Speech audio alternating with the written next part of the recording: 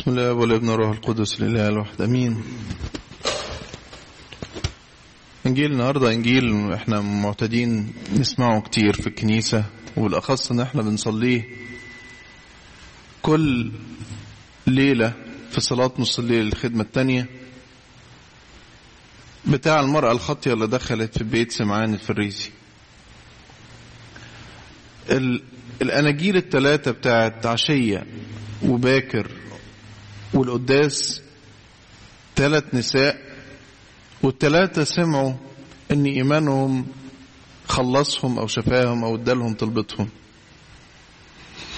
الاولانية كانت نازفة الدم اللي بس صدقت انه لو لمست ثوبه هنال شفاء، فنالت شفاء، مع انها كانت في وسط جمع كبير، وكان كل الناس متزاحمة، كل الناس ملزقين في بعض، كل الناس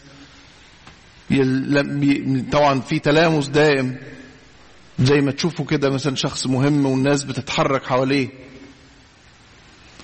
لكن هي قالت انا هلمس خد بتوبه بس هنال شفاء، فنالت شفاء. والمسيح وقف الجمع، وفي الانجيل اتقرا من معلمنا متى، وفي مكان تاني يقول ان المسيح وقف الجمع، في انجيل تاني قال المسيح وقف الجمع وقال مين لمسني، فالست ارتعدت، وحتى التلاميذ استغربوا، بتقول ايه مين لمسك؟ ده كل الناس بتلمس بعض، الناس كلها ملزقين في بعض. فقال لهم لا، قوة خرجت مني. وبعدين قال للست ديت ايمانك قد شفاكي. الانجيل بتاع باكر بتاع المرأة الكنعانية اللي الناس قالوا لها امشي، ما انت ايه اللي جايبك هنا؟ فالمسيح قال لها ليس حسن ان يؤخذ خبز البنين ويطرح للكلاب. فقالت له مال، والكلاب تأكل من الفتات الساقط مائدة أربابها. فقال لها امرأة عظيم إيمانك، وكسف بيها وبإيمانها التلاميذ اللي كانوا بيبعدوها، واليهود اللي كانوا بيحتقروا الأمميين. والإنجيل الثالث بتاع المرأة الخاطية اللي دخلت سكبت طيب غالي جدا على راس المسيح وهو متكئ في بيت سمعان الفريسي. والثلاثة زي ما بقول لكم لو تشوفوا المسيح مدح إيمانهم، الثلاثة المسيح مدح الإيمان بتاعهم. لكن الحقيقة أنا عايز أتكلم مش عن حد من الثلاثة، أنا عايز أتكلم عن سمعان الفريسي. يمكن مش أحسن حاجة إن احنا نتكلم عن النموذج السلبي، لكن أحيان كتير بنتعلم بإن احنا نشوف الغلط، لأنه ممكن نكون بنقع فيه أو بقدر منه، ويمكن ده يورينا إزاي نصلح. وبالأخص إذا حطينا سمعان الفريسي مع ال3 أمثلة بتوع ال3 سيدات دول. سمعان الفريسي استضاف المسيح في بيته. قعدت احاول افتكر كده كم حد استضاف المسيح في بيته. فكروا معايا. زكا، هنتكلم عن زكا. مين تاني؟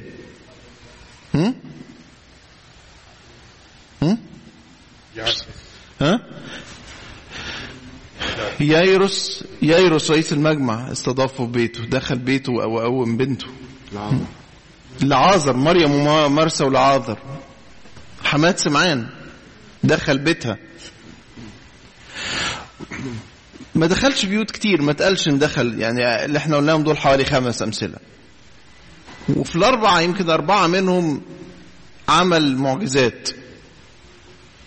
صحيح لعازر ما عملش معجزة في البيت، عملها ولعازر في القبر، لكن كلهم كانت مقابلات كبيرة ومؤثرة. سمعان الفريسي المسيح دخل بيته بس ما استفادش، بحسب رواية معلمنا لوقا اللي سمعناها، ان المسيح قال له المثل وما تقالش ان هو تأثر او ادى رد فعل نقف عنده، ما نعرفش. لكن اتخيل انه لو كان سمعان الفريسي تأثر بكلام المسيح كان الانجيل سجل دوت، زي ما سجل تأثر زكا اللي هنتكلم عنه بمقابلة المسيح. مفيش حاجة بتقول ان سمعان الفريسي تغير. طب ايه المقابلة؟ ليه المسيح دخل بيته وكانت ليه ما تركتش أثر؟ وليه سمعان الفريسي ما تأثرش؟ تعالوا نحاول كده نشوف الأسباب. وبقول لكم هحط سمعان الفريسي في مقارنة مع الثلاث أمثلة اللي الثلاث أناجيل اتقروا علينا في القداس بتاع النهاردة بدءا من العشية. أول حاجة هو ما كانش مصدق قوي المسيح ده حاجة كبيرة، أو على الأقل اعتبروا صحيح الفريسيين كانوا في حالة على الأقل صراع مع المسيح ومقاومة ليه، لكن سمعان الفريسي اعتبروا انه ممكن يبقى كويس، واعتبروا انه رجل صاحب شعبية، فلما يستضيفوا في بيته كأنه ايه، عارفين رئيس جمهورية مش عارف ايه بيستضيف رئيس جمهورية مش عارف ايه. طبيعي ان رئيس جمهورية لما يعمل لقاءات ومقابلات يعمله مع مين؟ مع الكبار. رئيس جمهورية اقل من يقابل وزير، والوزير يبقى رايح كده يعني ايه، هيتحاسب، يعني هيقدم تقرير، هيطلب طلب. الوزير مش بيقابل رئيس الجمهورية كل يوم، يمكن رئيس الوزراء، لكن طبيعي ان الرئيس يقابله ايه؟ رؤساء. فاعتقد سمعان الفريسي طلب ان المسيح يزوره ويدخل بيته مش باحساس انه حد كبير جايله، باحساس انه ايه، اتنين في نفس الايه، الدرجة والمستوى، اتنين في نفس الدرجة والمستوى. بقول لكم هنتكلم عن زكا. زكا كان نفسه يشوف المسيح، ولما المسيح قال له ادخل بيتك كانت فوق احلامه، فوق طموحاته، عشان كده كانت حاجة كبيرة قوي. وعشان كده انتهى المقابلة بانه ايه، شاف قداسة المسيح وشاف محبة المسيح وحب المسيح جدا لدرجة قال له انا عكيت الدنيا في حياتي ولخبطتها، انا كل واحد خدت منه حاجة ما استحقاش هرد 4 أضعاف، ومش بس كده، ده نص اموالي هديها المساكين. عايز اقول انه اللي يحب يقدر قوي اللي بيحبه. من الحاجات اللي صعب تعرفها نفهمها ونستخدمها كتير، يعني ايه الواحد يحب. بس احد مؤشرات الحب انك تشوف الحاجة اللي بتحبها او الشخص اللي بتحبه انه كبير، غالي عندك، غالي عندك. ده حتى الواحد لو بيحب عربيته تبقى غالي عليه، خايف عليها ويطمن عليها ويبص لها كل شويه ويتاكد انها يعني بعيده عن الحر، عن الشمس، عن الخبطات، عن مش عارف ايه، علشان يحافظ عليها. الانسان اللي بيحب يشوف اللي بيحبه كبير، حتى لو اللي بيحبه ده اضعف منه، زي ما الانسان بيحب ابنه. ولو الطفل رضيع حبه يعني ايه، خلي بالهم الكبير عنده قوي، مع ان يمكن الابن ده لسه ما بيعرفش يبادل ابوه او امه، ما يعرفش يبادلهم الحب، لكن بيحبه يعني ايه، شايفه كبير. الزكا شاف المسيح كبير قوي، وشاف دخلة المسيح على بيته كبيرة قوي، وعشان كده غير. سمعان كان بيقابله الند للند، انا راجل فريسي مكرم في مجتمعي، والمسيح معلم والناس صاحب شعبية والناس ملمومة حواليه، فاتنين في نفس المستوى بيقابلوا بعض. اعتقد دي اول مشكلة كانت عند سمعان الفريسي. مش بس كده، سمعان الفريسي استخدم معرفته. الراجل ده ايه، المسيح اعتقد انه كان تسميه ظاهرة. المسيح كان ظاهرة، حاجة تلفت النظر، واحد بيعلم الناس بيجتذبها تعليمه، تمشي وراه، يروح منما يروح الناس تمشي وراه، يعمل معجزات، بيعلم كمن له سلطان وليس كالكتبة. كل دي حاجات خلت ايه، الناس تمشي ورا الايه، المسيح. فكان ظاهرة. وكان طبعا الناس تتساءل مين ده، هل دوت المسيح، هل ده إيليا جه من السماء، هل ده النبي. النبي دي كلمة النبي مفهوم اتقالت كذا مرة لما عمل معجزة الخمس سرغفة والسمكتين. يقول لك هذا هو بالحقيقة النبي الآتي للعالم. ايه النبي؟ النبي دي إشارة أيضا للمسيح، لأنه موسى في تثنية 18 قال إنه يقيم لك الرب إلهك نبيا مثلي له تسمعون. يقيم لك الرب إلهك من إخواتكم نبيا مثلي له تسمعون. فقالوا له أنت النبي اللي اتكلم عنه موسى؟ فكانوا محتارين. سمعان الفريسي من القادة، المفروض انه بيعرف قوي فيقدر يقيم ده النبي ولا مش النبي، ده المسيح ولا مش المسيح. فلما دخلت المرأة الخاطية قال بس هنعرف دلوقتي. لو كان نبي بجد هيفكر زيي، لو كان نبي بجد، لو كان هذا نبيا لعالم من هذه المرأة التي لمسته معها لها انها خاطئة. فإذا ده مش النبي.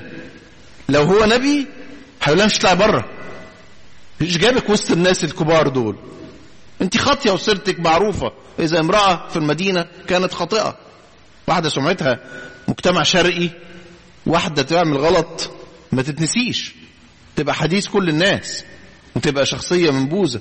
زي الواحد يسرق سرقة، لو تعرف انه طلع حرامي، واحد حرامي في مجتمع برضه ضيق شرقي، هتفضل ده زي بيقولوا يعني، يقول لك ده الحرامي، ده ابنه يقول لك ده اولاد، ده ابوه، ده دول اللي ابوهم كان سارق مش عارف ايه، وهكذا، وتفضل وصمة في المجتمع ما تتنسيش. ففي سمعان الفريسي مش بس ما استفادش من داخلة المسيح عليه كأنها بركة عظيمة، اتقابل مع الله الظاهر في الجسد، او على الاقل شافوا نبي كبير، شافوا معلم كبير، وانه استفاد جدا وما كانش يستحق، وان حاجة كبيرة دخلت المسيح عليه. ما حسش بكده، بالعكس ده شافوا انه في مستواه، او يعني انه دول اتنين كبار بيقابلوا بعض. ومش بس كده، ده ايه؟ ادانه وقيمه وقال مش ممكن يبقى نبي. لو كان نبي كان قال لا مش طلعي بره، كان طلع الست دي بره. فهو حاسس بايه؟ ببره الذاتي، بانه كويس. وعشان كده المسيح قال المثل الايه؟ قال له المثل بتاع المرأة اللي احبت كثيرا لانها غفر لها ايه؟ لانها غفر لها كثير. ثالث مشكلة عند سمعان الفريسي ماشية مع التانية. أدان المسيح لأنه شايف نفسه كويس، فمش عارف مش يغير ايه. ده بالعكس، ده هو كان المفروض المسيح يفكر زيه، مش هو اللي محتاج يتغير، ومش شايف أخطائه. عشان كده بقول لكم هقارنه بالثلاث ستات اللي اتذكروا في الأناجيل الثلاثة بتاعت عشية وباكر والقداس. لو قارنته بالمرأة نزفة الدم، هو ما صدقش في المسيح شيء. وبرضه بص على زكا كان صدق انه معلم كبير جدا، وقال اشوفه، بس اشوفه. كان يطلب مريدا من يرى يسوع. الست الكنعانية كانت متضعة لدرجة انه لما المسيح حتى قال لها كلام يبدو صعب، المسيح ما كانش يقصد يهينها، لكن هو كان بيتكلم بلسان اليهود اللي بيبصوا للكنعانيين على انهم ايه؟ على انهم يعني كلاب، انهم اقل من الحيوانات. ومش بس كده، اول مرة لاحظها حتى النهاردة والانجيل بتاع باكر بيتقرا، ان الست كانت عمالة تصرخ ارحمني يا رب يا ابن داود، ابنتي متعذبة ومجنونة. اما هو فلم يجيبها بكلمة، فتقدم تلاميذه وطلبوا ليه قائلين اصرف هذه المرأة لانها تصريح، مشيها. فلاهم انهم يعني مش مقدرينها، فقال كلام كأنه مثلا بتقولوا مشيها، طب انا هوريكم دي مين. فقال لها الكلمة الصعبة ديت، كان ان ليس حسن يؤخذ خبز البنين ويطرح الكلاب. فهي تثبت انها ايه؟ باتضاعها تقول له انا برضو انا من الكلاب، انا موافقة، بس انا مصدقه انك تقدر تشفي بنتي. فتاخد شفاء. فحب المسيح يقول لهم شفتوا اللي اليهود بيقولوا عليها كلاب؟ شفتوا اللي انتوا قلتوا مشوها عشان تصيح وراءنا؟ شفتوا دي عظيم إيمانها، يمكن أعظم من إيمانكم كلكم، سواء التلاميذ أو سواء اليهود. فكانت عندها اتضاع. بينما سمعان راجل شايف نفسه راجل كبارة، ويقف قصاد المسيح ند بالند، ومش بس كده، ده يقيمه يقول لا ده طلع مش نبي ولا حاجة، ولو كان نبي زي ما الناس فاكراه، لا الناس اتخمت فيه. أنا اللي عارفه، أنا راجل بمعرفتي بخبرتي بفهمي بمقاساتي أقدر أقول عليه إنه ولا نبي ولا حاجة. فكانش عنده اتضاع. بينما الست المتضعة أخذت. أنا عايز أقول احنا مش بنتأمل في الإنجيل، احنا بنبص على اللي نطلع بإيه. لأن الحقيقة كل ما الإنسان اتضع عرف يحب، كل ما الإنسان اتضع عرف يقدر ربنا قوي، ويكبر ربنا في حياته قوي، ويقدر يتنازل عشان خاطر ربنا عن غضبه، عن كرامته، عن شهواته، عن ذاته، عن مجده. الإنسان اللي ما يعرفش يتنازل على الحاجات دي يحب ربنا ازاي؟ وبعد كده يقول وانا محتاج ربنا في ايه؟ ما انا احل مشاكلي. والعالم دلوقتي بيقول كده، كل مشاكلنا هنحلها، كل مشاكلنا هنتصرف فيها بالعلم بقى، بالتكنولوجيا، بطلوع الفضاء، بالاتصالات، زي ما يكون. المرأة الخاطية اللي دخلت، صحيح خاطية، لكن دخلت قالت الراجل ده مش هيرفضني، انا هجيب اغلى حاجة عندي وهديها له. الناس كلها بتبص لي بصة وحشة، او اللي عايزيني عشان جسدي. مرأة خاطية، واحدة بتاعت نجاسة، فاللي عايز نجاسة يروح لها، فالناس يروحوا لها علشان النجاسة، غير كده ما تسويش، محتقرة. المسيح راحت له وهي مقدمه له قارورة طيب كثير الثمن، راحت له بحاجة غالية قوي، بتحبه لأنها حست إنه بيبص لها غير بقية الناس، لا بيحتقرها ولا عايز منها حاجة وحشة. عشان كده راحت له ودخلت بيت سمعان الفريسي. إنها أحبت كثيرا، شافته كبير برضو قوي، شافته كبير وإنه قابلها. أعتقد دي الروح اللي احنا محتاجين نتقدم بيها للمسيح. زكى حس بداود إن الراجل إنه على قد ما هو مكروه من الشعب، وعلى قد ما هو ظالم ومعروف بالظلم، على قد ما المسيح قبله ودخل بيته وهو العرض. بمجرد رؤيته الإحساس زكى إنه مستعد، إنه عايز يشوف المسيح يبص له ولقاه عمل حاجة ما بصش لكرامته ولا منظره. راجل كبير اللي يطلع شجرة ده ايه؟ طفل مثلا بيلعب، واحد مش طبيعي. لكن لما راجل كبارة زي زكى، صحيح مكروه، لكن في الاخر له وضع، هو ظالم لكن صاحب وضع في الدولة، في وسط اليهود. انه يطلع الشجرة، المسيح يقول له انا مش بس انا عارف احساسك، عشان كده انا هدخل بيتك. فيدخل بيته. اعتقد انه اكرمه جدا، اعتقد زكى كان طاير من الفرح، وكان رد فعله انه نص اموالي هديها المساكين، ظلمت حد هرد 4 أضعاف. فاحب ايضا. فعايز اقول انه 3 صفات اعتقد يخلوا الانسان ياخد من بركة ربنا قوي، وبركة ربنا تبقى في حياته. انه يثق جدا في ربنا، انه يثق جدا فيه، يصدق ان مفيش حق ولا راحة ولا فرح اللي عنده. يصدق ان الانسان ما يبصش على نفسه ومستعد يشوف نفسه صغير قوي، بس ما ياخدش قيمته غير من ربنا. على فكرة مش مطلوب ان احس ان انا قليل، لان احيان كتير بنحس ان احنا قليلين. الانسان اللي عنده ذات تلاقيه يعمل حاجة كويسة يتنفخ خالص، يخفق، يغلط، يتزم، تلاقي البالونة الكبيرة دي تفرقع وتفش، ويفضل البني آدم عمال رايح جاي بالشكل ده. اللي مع المسيح حاسس ولا حاجة، لكن بالمسيح كل حاجة. زي المرأة اللي خاطية ومرفوضة وراحت له قالت مش هيرفضني، وفعلا ما رفضهاش، وقال لها إيمانك قد خلصك، اذهبي بسلام، واداها سلام. عايز أقول إنه نفسنا نفكر في دوت، ونفسنا ده ينطبع في تعاملاتنا. صدقوني كتير قوي من المشاكل العائلية تتحل لأنه مثلا الحاجات ديت تبقى موجودة. تخيل بيت فيه حب، بيت فيه كل واحد شايف التاني كبير، ما يقدرش يزعله، ما تلاقي الشخص دوت مش ممكن يبقى فيه خلاف مع اللي حواليه، لا زوجته ولا أولاده ولا زوجة مع زوجها أو أولادها. لو لقيت الشخص متضع، كل واحد بيشوف هو غلطان في ايه اكتر ما بيشوف غلط التاني ايه. احيانا ندخل في مشاكل تحتاس ما بين الاثنين، تفضل رايح جاي مش عارف ده هو غلطان، ده هو السبب، لا ده هي السبب، لا ده هو السبب، لا ده هي السبب. كل واحد عمال يشوف اخطاء الاخر، مش عارف يقول طب التاني فيه ميزات ايه، طب انا غلطت في ايه. مش عارف يشوف ده ليه. كل واحد بص على نفسه كبيرة قوي، نفسه عزيزة عليه قوي، نفسه كبيرة عليه قوي.